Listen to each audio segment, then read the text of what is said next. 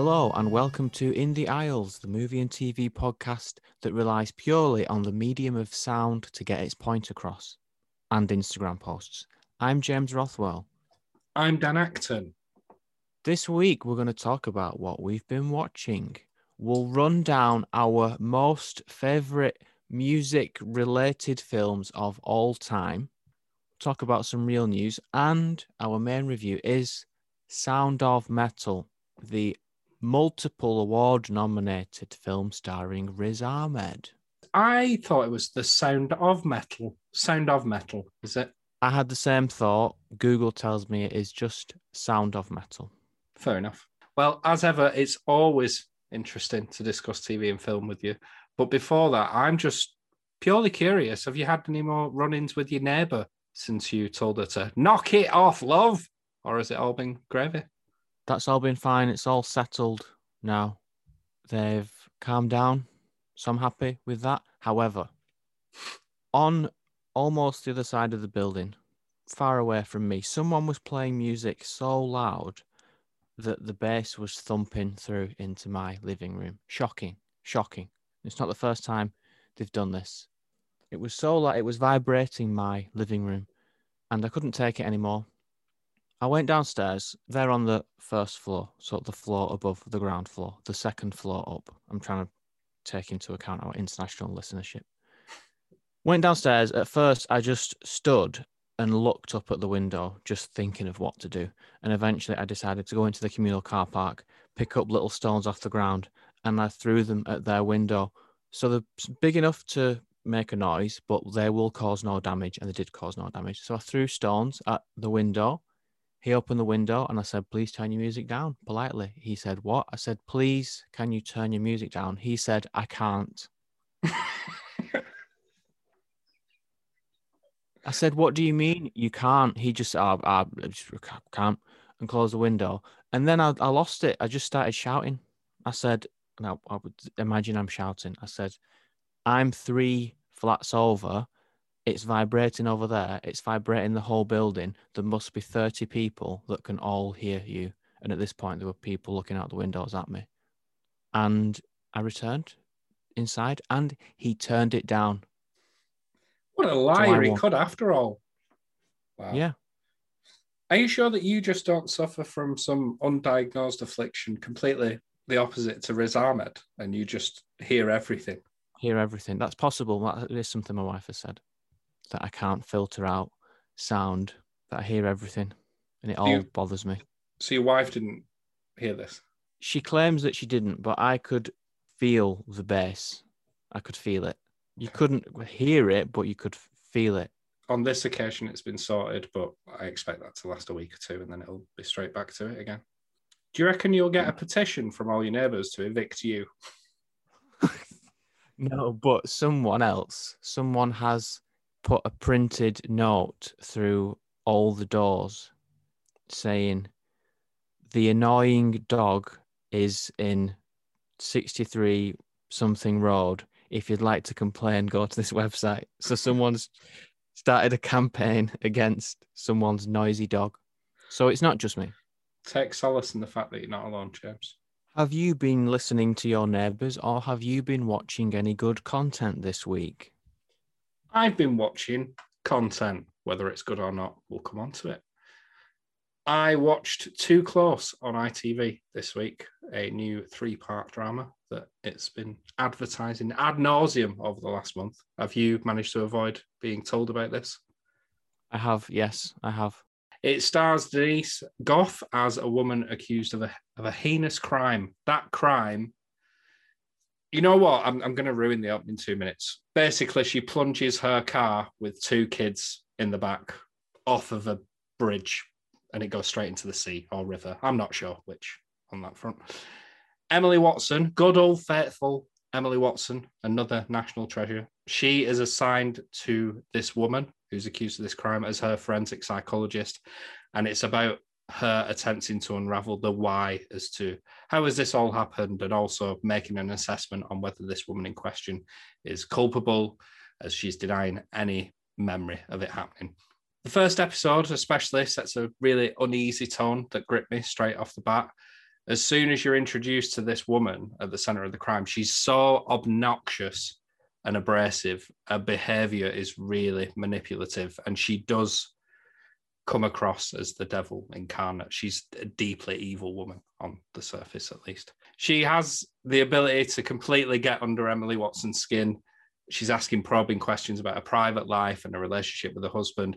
And it becomes this story about the power struggle between the two of them as the psychologist is trying to get to the bottom of her mental state and what's going on with her, whilst Denise Gough is resisting by just being a nasty piece of work, really.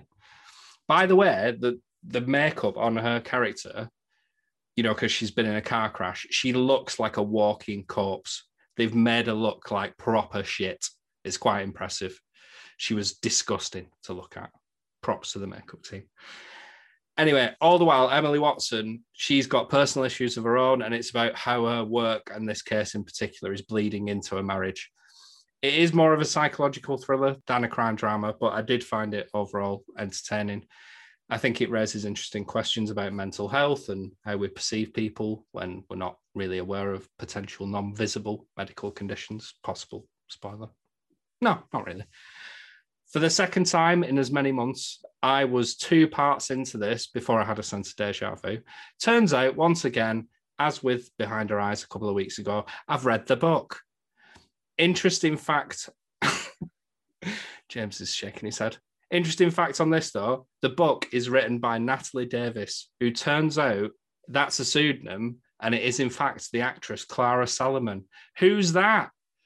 Not a lot of people are going to know, really, but she played DS Claire Stanton in The Bill, and I know her very well, not personally. So good for her having a career change and becoming an author. I suppose I should say for international listeners, The Bill was a airy-fairy British equivalent of NYPD Blue that aired from 1984 to 2010 that focused on a London police station. And rather than depicting horrific shootings in the Big Apple, it would focus on an investigation into somebody nicking a bag of quavers out of a corner shop or something. Anyway, back to Too Close. The book, as you would expect, because it's a book, it explored the characters in a lot more detail, and I did prefer it, but this is a solid adaptation. And it's 3 parts. It's nice and it's bite-sized, so you can munch your way through it with relative ease.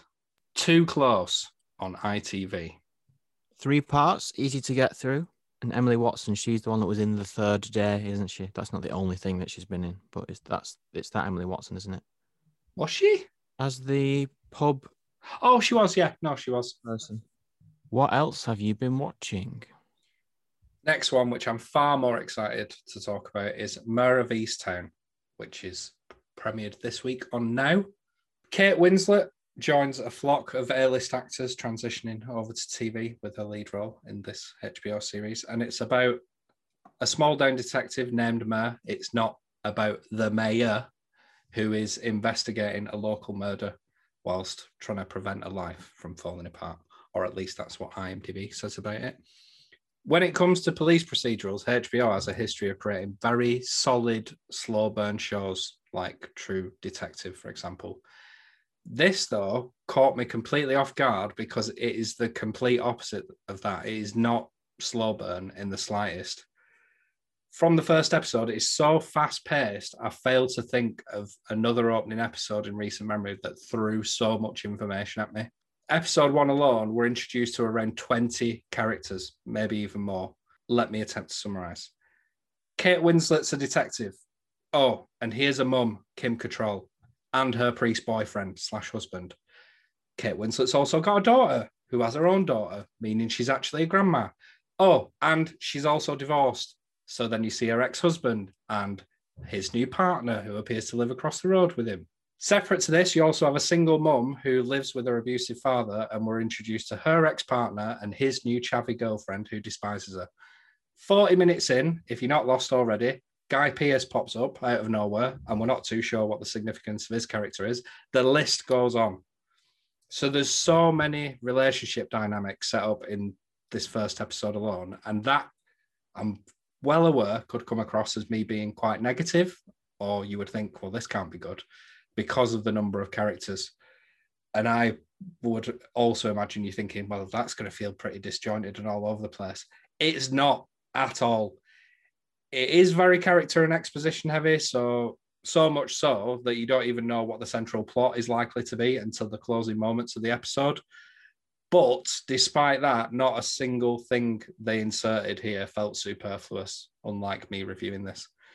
Each edition helped build out this small town that Mare inhabits, and it informs her character more. I was left wanting to know more about every single plot thread and character.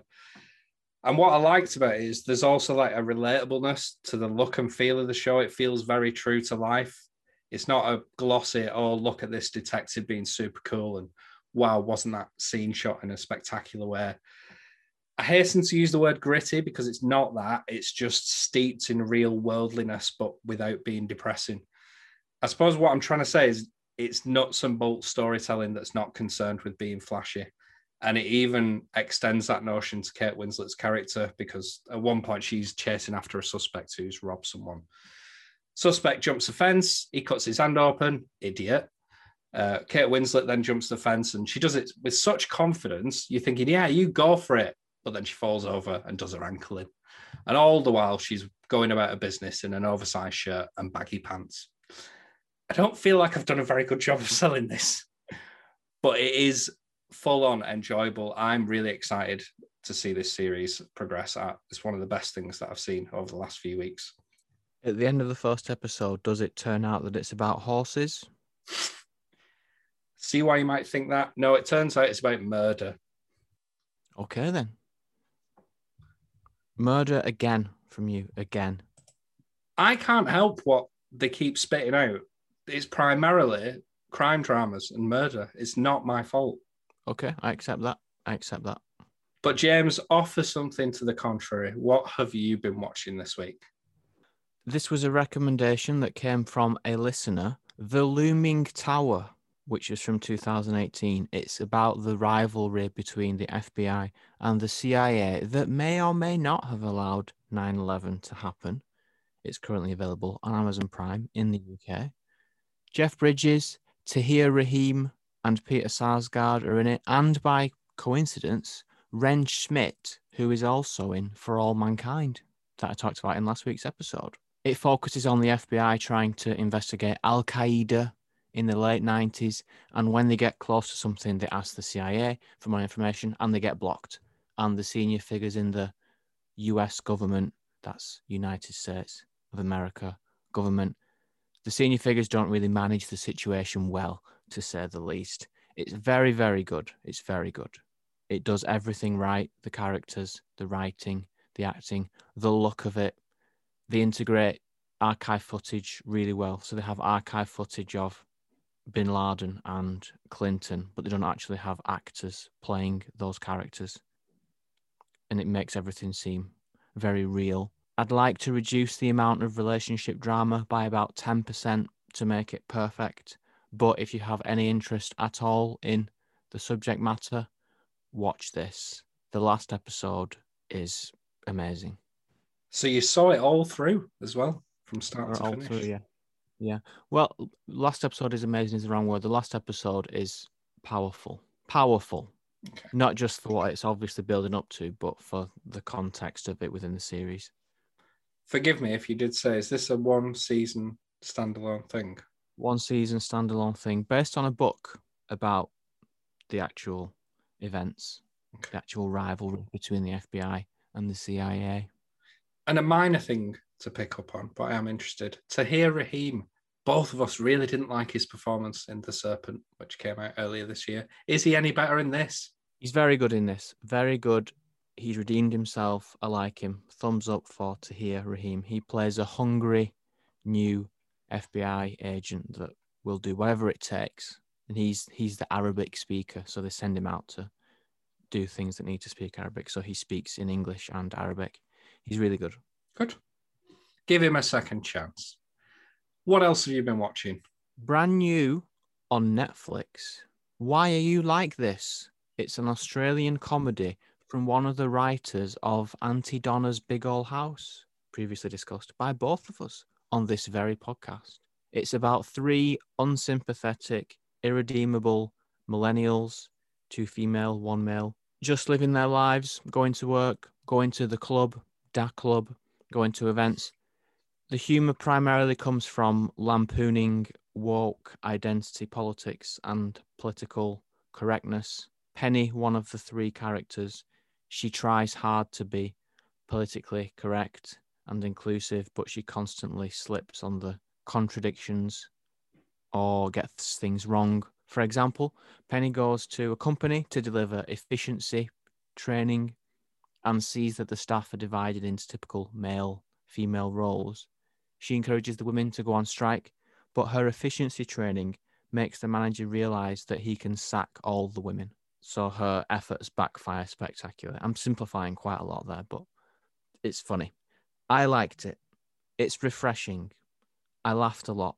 It's very of our time. I've not even heard of this. When did it come out? This week, All right. Okay. it's not a hateful and offensive program. It's a satire of the things that I've mentioned. Sounds like I'd love that. I think I might get on that this evening. And I watched all of it in a very short space of time because I was really, really very into it. Might be key for some listeners. How many minutes per episode on average? 30 minutes, 6 episodes. Nice. Nice time. Swung it for me, that. Thanks. Anything else? Nowhere. Well, if there's nothing else to discuss in terms of our watch list this week, shall we discuss potential viewings in coming years with real news? Yes. It's the real thing. It is now. Real news.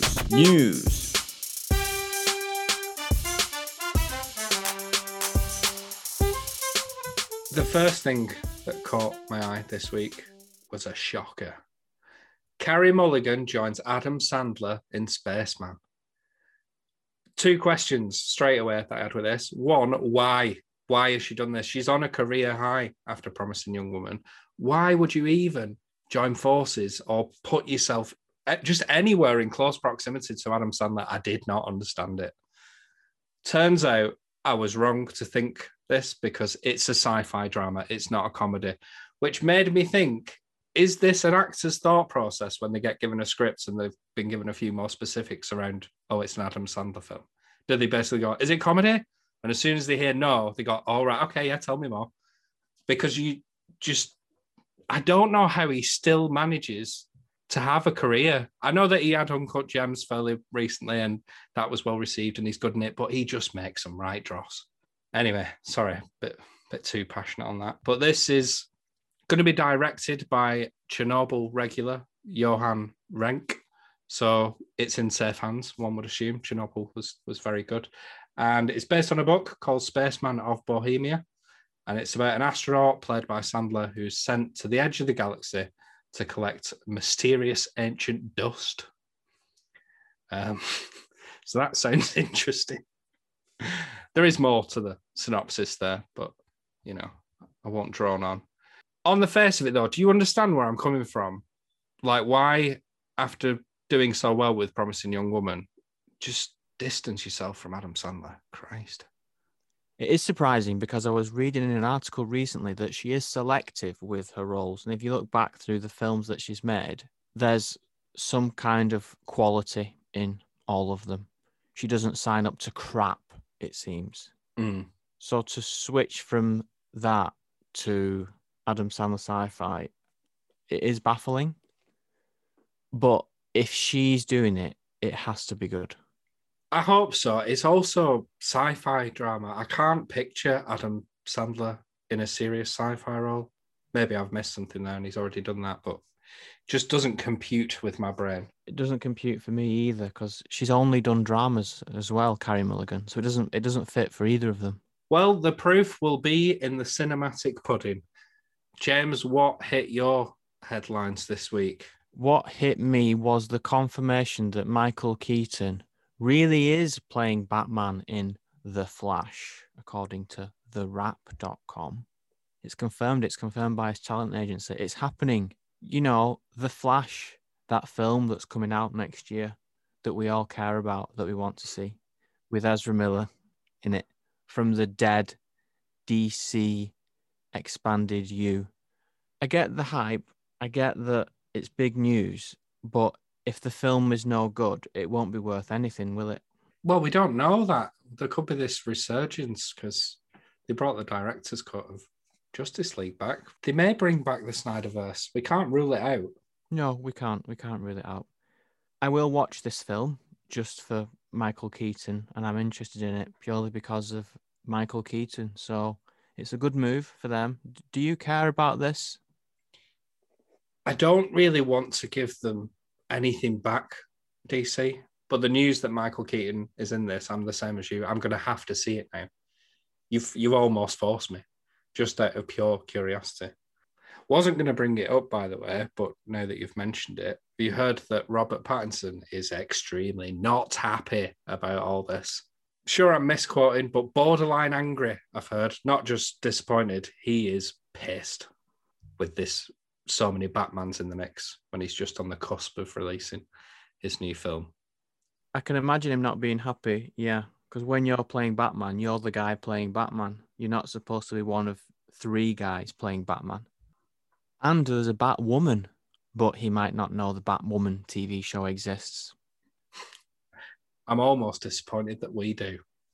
And between this and the next Spider-Man film being the Spider-Verse and having Alfred Molina coming back as Dr. Octopus, it's like, it's not enough just to have the characters in the films. They have to bring the old actors back. So forget telling stories. Let's just do these old characters. But when people get bored of the characters, we'll bring the old actors back as well.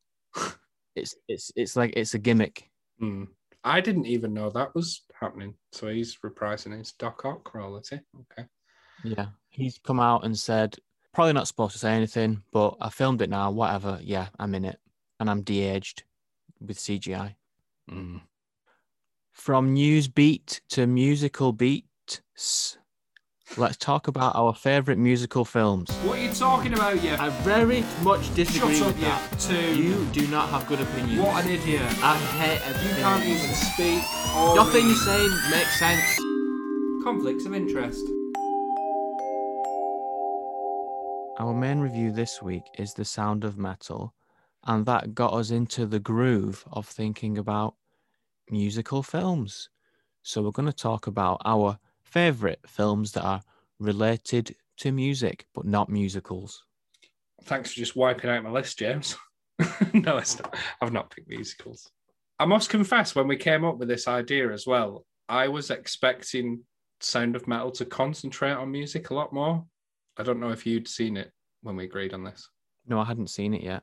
Yeah, so it almost feels a bit redundant. But sod it, we're going to go with it anyway. And must be said, because of hate mail and such, we're only basing this on things that we've seen. It's all we can do. We're not music aficionados, nor music film cinephiles. So give us a break, eh? But James, what's first on your list? Almost Famous. Good pick. Directed by Cameron Crowe. I've been listening to the soundtrack for this film for years since I saw it. It's one of the best soundtrack albums ever. And Cameron Crowe made 2 more of my favourite films, Jerry Maguire and Vanilla Sky. It's the semi-autobiographical story of a young music journalist who tours with a band in the 70s. He grows up very fast. He falls in love with a groupie called Penny Lane. The scene of the band singing Elton John's Tiny Dancer is iconic. It recreates the 70s setting really well with the hair and the fashion. There are lines in this that I still quote to this day, and people don't know I'm quoting them. Like, this is not the dynamic that we agreed on. I still say that to people, and they've got no idea that I'm quoting Almost Famous. The cast is great in it. It's Kate Hudson in her breakout role, and she's never been better than she was in this. Billy Crudup, Frances McDormand's in it a little bit. The great Philip Seymour Hoffman is there as well. It's a great cast. The music's good. It's a lot of fun to watch. I'll second that. With you mentioning the soundtrack, I read an interesting bit of trivia on this the other day. It said that they had like an astronomical budget for music for this film because it features over 50 songs. Average budget, 1.5 million. Apparently they spent 3.5. So money well spent. What about you? I picked for my numero uno, the 2012 documentary, Searching for Sugar Man. So it's about a musical artist, and he's known as Rodriguez, and he had a brief foray into the world of music in the 1970s, only to completely disappear into insignificance. And this is about the journey of two mega fans who set out to uncover more about what's happened to this guy. Where did he go? What did he do with his life? I am going to spoil this slightly, so if that summary alone has you intrigued, go and watch it or skip forward a few minutes. It turns out that whilst his music career was an ill-fated venture in America, his album somehow made it across to South Africa and became a national smash, just a huge success. It's been a good few years since I've seen it, so don't quote me on the accuracy of this, but I'm pretty sure that they say in the 70s, he was more popular than Elvis in South Africa. Literally everybody was aware of him. His album sold gangbusters. There were rumors floating around at the time that Rodriguez had set himself on fire on stage, and that's what people tended to believe. But the big twist in this is that once the filmmakers tried to find out more about him in the 1990s, not only is he still alive and living this unassuming life as a labourer, he also has no idea of his success in South Africa. And that leads to them arranging this performance to a packed out stadium in South Africa in the late 90s. And it's truly like, wow, this is amazing. He just has no idea of his fame in an entire country.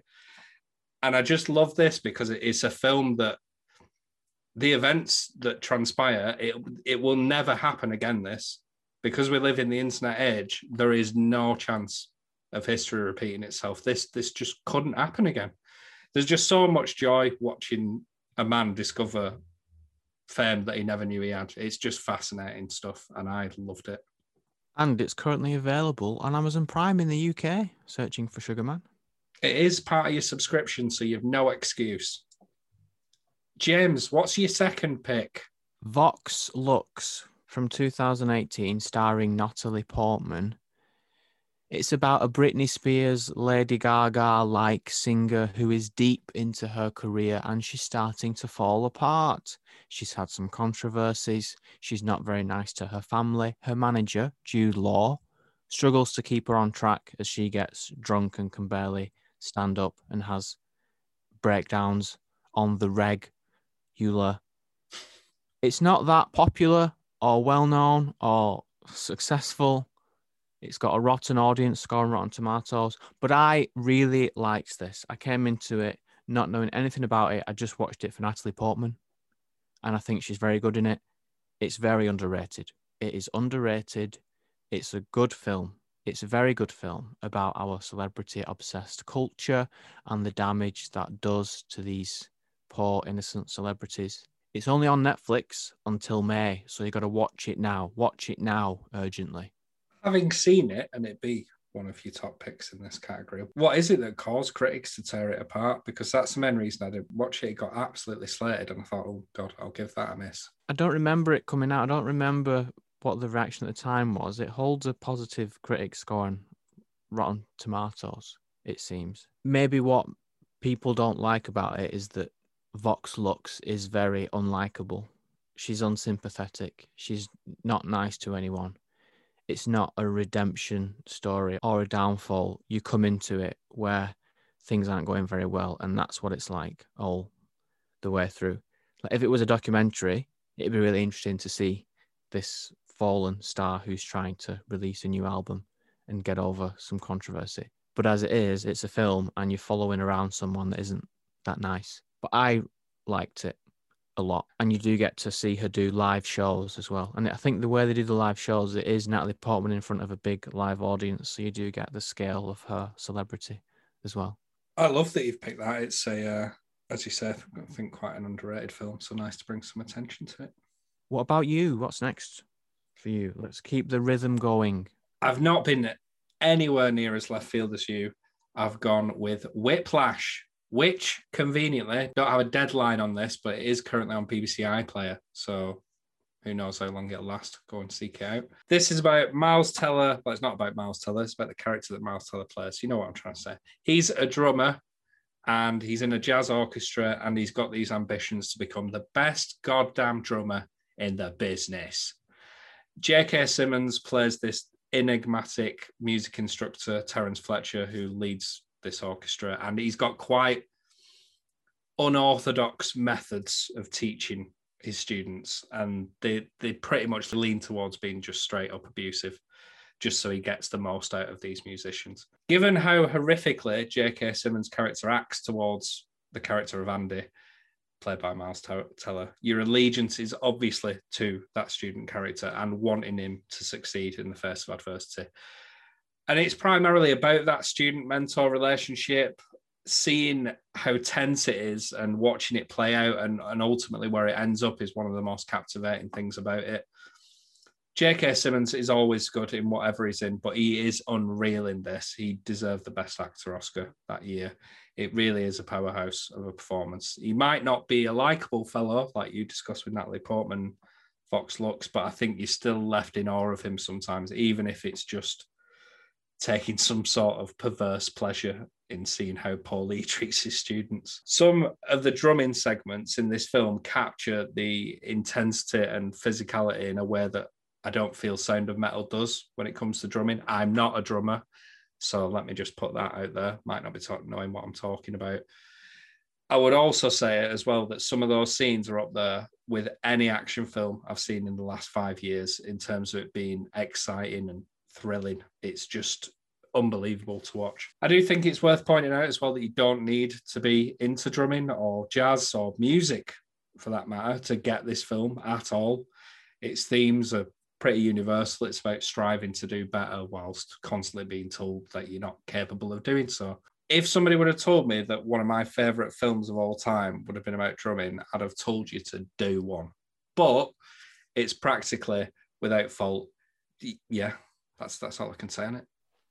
I've somehow not watched that, and you've made me want to get on it. James, please. In fact, I will punish you if you don't watch that for next week's episode and report back. I think you will really enjoy it.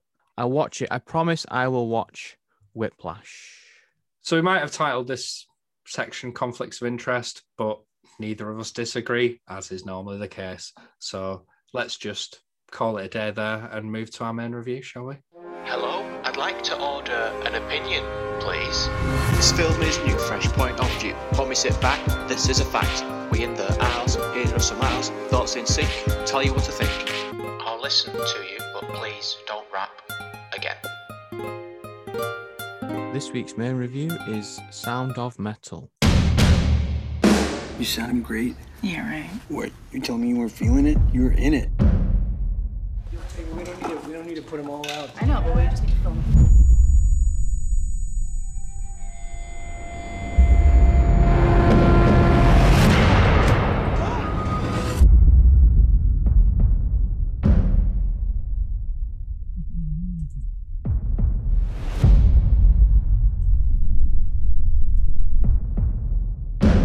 Your hearing is deteriorating rapidly. We'll come back. Till then, Lou, we just keep going, okay? No. Lou, No. let's play tomorrow. Let's see what it's like, okay? I'm gonna be like a click track. You can play to me. You have to understand, your first responsibility is to preserve the hearing you have. I can't hear you. Do you understand me? I can't. I'm deaf. I'm deaf. The hills are alive with the sound of metal. I apologise. That's it. That's all I've got. So, James, in the absence of an attempted comedic summary, what's it all about? A heavy metal drummer's life is thrown into freefall when he begins to lose his hearing. James, what were your thoughts on the best film of 2020, Sound of Metal? This was not the film that I thought it was going to be. The promotional images and summary made me think it would be about a drummer slowly losing his hearing over the course of the film and dealing with that while he was still a drummer. But he loses his hearing almost completely and stops playing music in the first 10 minutes. And the plot is written on a whiteboard about 20 minutes in. Learn how to be deaf. What it's about is Ruben becoming part of the deaf community and finding something new worth pursuing. It caught me completely off guard with how touching, powerful, moving it is. There is a scene where Ruben plays tag or something in a field with the deaf children from the school, and that really got me. That really got me. There's been hype about the sound design, which recreates Ruben's impaired hearing, which has an impact, but what comes later was much more powerful and upsetting. But I think that's a spoiler to talk about. Any more here? Riz Ahmed. I like Riz Ahmed. He's in Four Lions, directed by Chris Morris of Day to Day fame. Really good in that. He deserves the praise that he's getting. He's excellent. Not just the drum solos and the shouty bits, but the parts where he is just struggling to hear. And you can see how annoyed he is when he's trying to listen.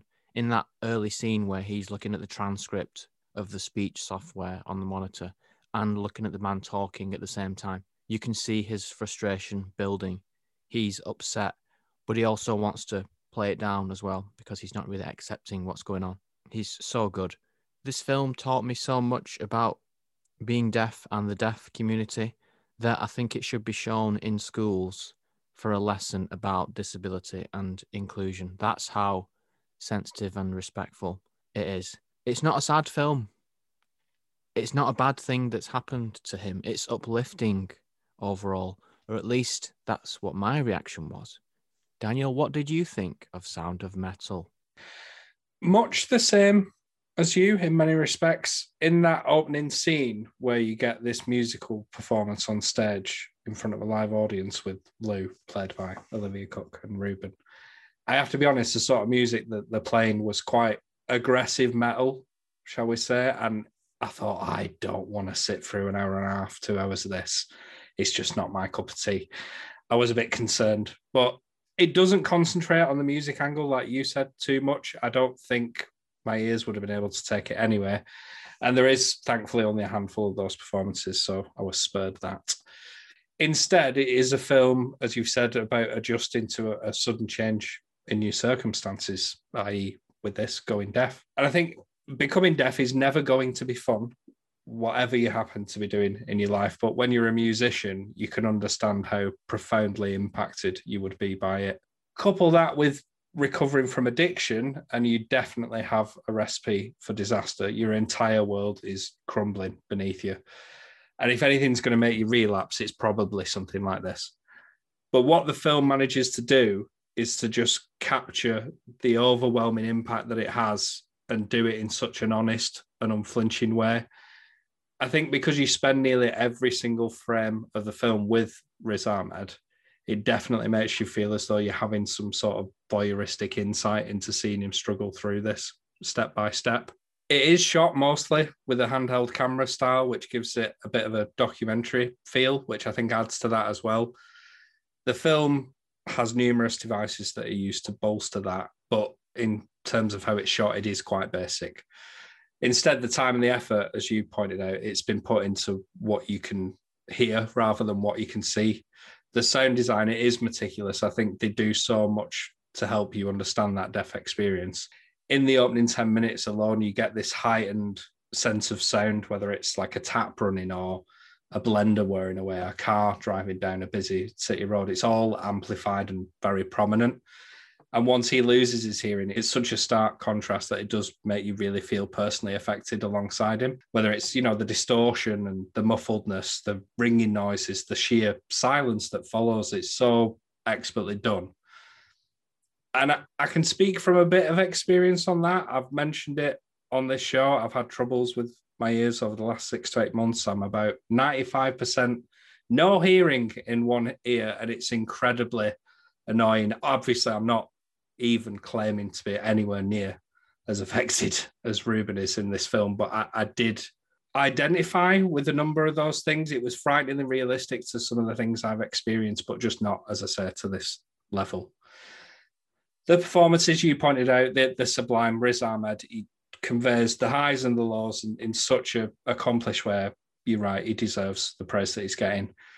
And that frustration, like you said, it's etched on to every single bit of acting that he does, whether it's his body language just being so dejected or those massive outbursts. He really does go for it. I'm not familiar with Riz Ahmed, really. I think I watched The Night Of a bit, and I've seen Four Lions, but I don't know any other of his work, but he shows a lot of versatility here, and I think he was really good. In a similar fashion, Olivia Cooke, she's great. I love her in everything that she does. I'm not a big fan of the bleached eyebrows, though. It almost ruined my enjoyment of the film. But in the end, it wasn't enough to put me off. I did really like this film. But despite that, I can't say it lived up to my expectations, given the hype around it.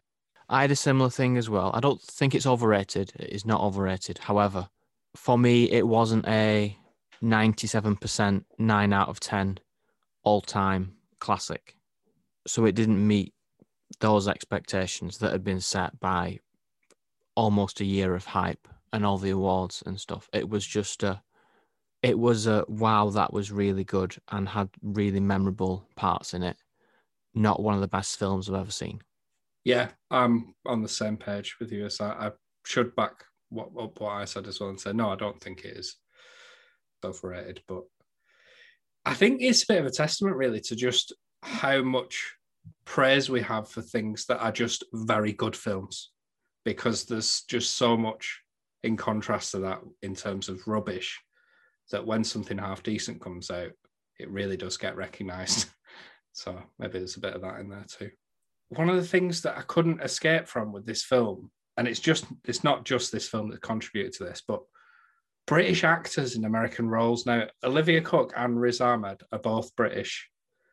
Do British actors just have the best agents in the business, or is America lacking talent? Because I don't think it's the latter, but if I was American, I'd be so annoyed. We're literally in everything. They choose British people to portray American people in everything, and it's a bit weird for me. It's gone on for years, this, but it continues.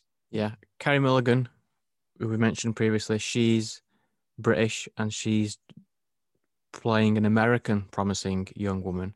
An example that I like of British playing Americans is Benedict Cumberbatch as Doctor Strange. So Benedict Cumberbatch has a distinctive British voice, but they put him in Doctor Strange to try to do an American accent. Because he's British. When you have Benedict Cumberbatch, have his voice. Have Benedict Cumberbatch do his British voice. It just strikes me as odd, but there you go. Neither of us have mentioned Paul Raci, who plays the manager. That's not a good choice of words. He's not the manager. Counselor. He's the top guy at the deaf place. The deaf retreat. And he is so good that it's like he's not even acting. It's like you're watching a documentary when he's talking. That's how good he is. And with the handheld style, it's totally real when he's there. It's very, very good. Yeah, I read an interview with him the other day. He's quite old, isn't he? I think he's 75, 76, something like that. And he's not really had much of a career to speak of. And now all of a sudden he's Oscar nominated and he's just loving life. I think it's such a lovely little side story to have with an actor who's gone unnoticed for so long, and now look, here he is and everyone's talking about him. Another word on the acting, Riz Ahmed, apparently he trained for 6 months to drum. There's 2 scenes of his drumming. I admire the dedication, but I don't really see the point in it. Didn't know that. I didn't know he trained for 6 months. That links to what I'm saying earlier about how the hype and that thing about him being trained for 6 months, that's like coming through the marketing for it. But there's very little 2 scenes of him drumming. There's very little actual music in it, which is not a bad thing, but he sat topless at a drum kit in the poster. And that's 2 scenes. Yeah. On the flip side of it, though, he did learn ASL, which I learned didn't mean age, sex, location, but American Sign Language. I think that's far more valuable going forward. So, the one flaw in this film that really annoyed me was when he writes his name on the whiteboard when he first joins the class. There's hardly any ink in that pen, and you can hardly see it on the board. Okay. Yeah, they should have sorted that out. Well, while we're on nitpicks, I was going to leave it till spoilers, but when he first becomes deaf, his girlfriend starts writing everything down on paper. And I thought, you've got a mobile phone, type it on the phone. And I thought, oh, well, maybe she just doesn't have it at this point in time. But that continues. And I thought, this isn't ringing true. I would just type it down on a phone. Yeah, you would sit next to him and type on the phone so that you don't have to keep flipping it round to show him. Yeah. Or you would sit next to him and write. So it was wrong in two ways. Anyway, we're being pedantic. James, hit me with your rhythm stick. Would you recommend Sound of Metal? Yes. Daniel, would you recommend Sound of Metal? Yes. Shall we spoil it now? Yes. Bruce Willis, Real name is Tyler Durden. Sank at the end. Oh, thanks a lot. Spoilers. So, upon learning that he is becoming deaf, he seeks some form of comfort in a deaf commune. He gets introduced to their way of life. At first, he's very dismissive, partially, I feel, because it's not a very inclusive experience, if I'm honest, because he doesn't know what's going on. Anyhow, slowly he starts to come to terms with things and he integrates, but I think he only ever sees this as a temporary solution, Ruben. He's always chasing a full-on fix for his condition. His end goal is to pay for this medical procedure and have implants. Finally, he sells everything, pays for the treatment. He then gets booted out of the commune in one of my favourite scenes, which we'll talk about in more detail. He travels to Paris to rekindle his romance with Lou, only to find that he may have been chasing the impossible. Is that a fair summary? Very fair, yes. Oh, what should we start off with? I thought maybe we'd talk about what our favourite points were in the film, perhaps. Yeah, okay. What's one of your standout moments then? When Ruben gets the implant that he's been hyping up to for the whole film, he gets it and it doesn't deliver the results that he wants. He can hear the doctor just about, but you can see that he thinks, oh, she just needs to adjust it a little bit and then it'll be perfect. But she fiddles with the settings, it doesn't improve. And there's this realization on his face, like, this is not what I thought it was going to be. And then as he listens to things using this implant, it's not good enough. It is not good enough. And that's the part that I was referring to earlier. The sound design for that is very good. And that was a standout moment for me when he first gets the implant and you realize, oh, this is a disaster. Yeah. And that was upsetting. Is very hard hitting because it's almost piercing as well, isn't it? That sound is so garbled and tinny that it's offensive on the ears. It wasn't nice to listen to. Obviously, that's the point, but also quite sad because if they've done the research, which I said they have before, for what I've had with my experience, you can only imagine that is what that person kind of hears if they have that implant. So. And maybe it's satisfiable for some people because you can still have the conversation at the end of the day. But I think the message of the film is to kind of embrace this and live your life through a different lens, so to speak. Yeah. And what he realizes quickly is that he could communicate better with the sign language when he was deaf, and his interactions with people were more positive. On that, just while you've mentioned it, his not being able to sign to suddenly being able to sign is too sudden. It happens in about 45 seconds for me. And I thought, you've not really built up to this. Maybe he needed to do that from a pacing point of view, but I thought, oh, it's a bit sudden. Yeah, like Rey learning to use a lightsaber in 2 minutes and then beat a trained Sith in the final scene of The Force Awakens. Yeah, I let it go. I just assumed, okay, weeks, months have passed. This is fine. It didn't bother me. It didn't bother me. It was just noticeable. But anyway, back to good stuff. Two for me. One, Ruben takes one of the children out of the class because he's being disruptive, and they go to the playground. And the little lad, he's on top of the slide. Ruben sat at the bottom, and he starts to hear the boy just tapping on the slide, and then that results in Ruben going along with it, and he starts making a bit of a beat on the slide. And I thought that was such a nice moment between the two, because he realized that you can still have these personable, intimate moments with people just through something so simple. And it really touched me. I liked it a lot. Yeah, excellent. No dialogue, no even sign language, because he doesn't know sign language at that point. Just telling the whole story through movement and sound. Yeah, was very well done. The other one for me was the disappointment from the counsellor, the Paul Racy character, when he goes back and tells him that he's had the treatment, and he delivers this monologue about, listen, this is a place where we promote that this isn't a handicap, and we do embrace that. Anyone who goes against that is kind of not welcome. I've dumbed that down entirely, but it was a very emotional speech, and you could see and feel the emotion on his face once Riz Ahmed or Ruben left the room, and it deeply affected me. I had a tear in my eye. I thought it was very effective. It was. The betrayal was so powerful. And he wasn't even getting angry at him. He was just disappointed. And it was a quiet scene, but it was so powerful. Any other standout moments for you? There was a standout moment, maybe only because I had to watch it twice because I didn't understand what was going on.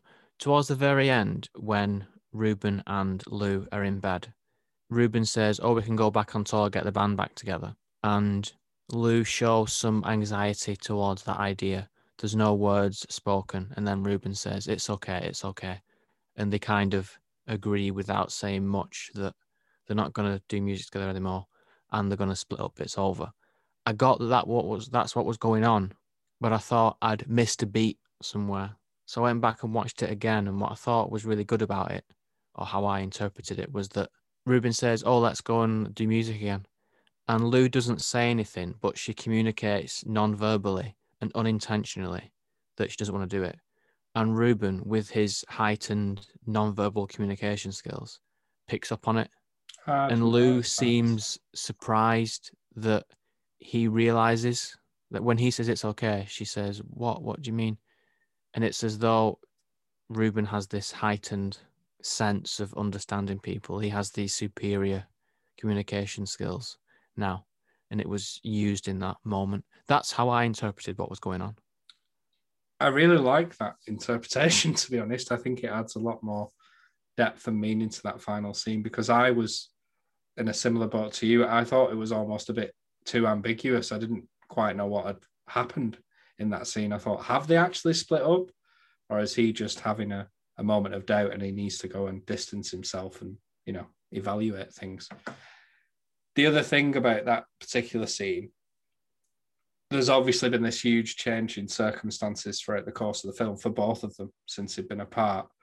And what I particularly liked was they both have different physical appearances when they meet back up.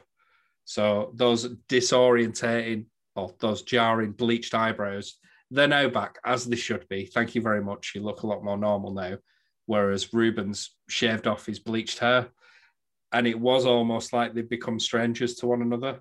And that's what added to what you're kind of saying, I think, now that I think about it. But I liked that aspect of it.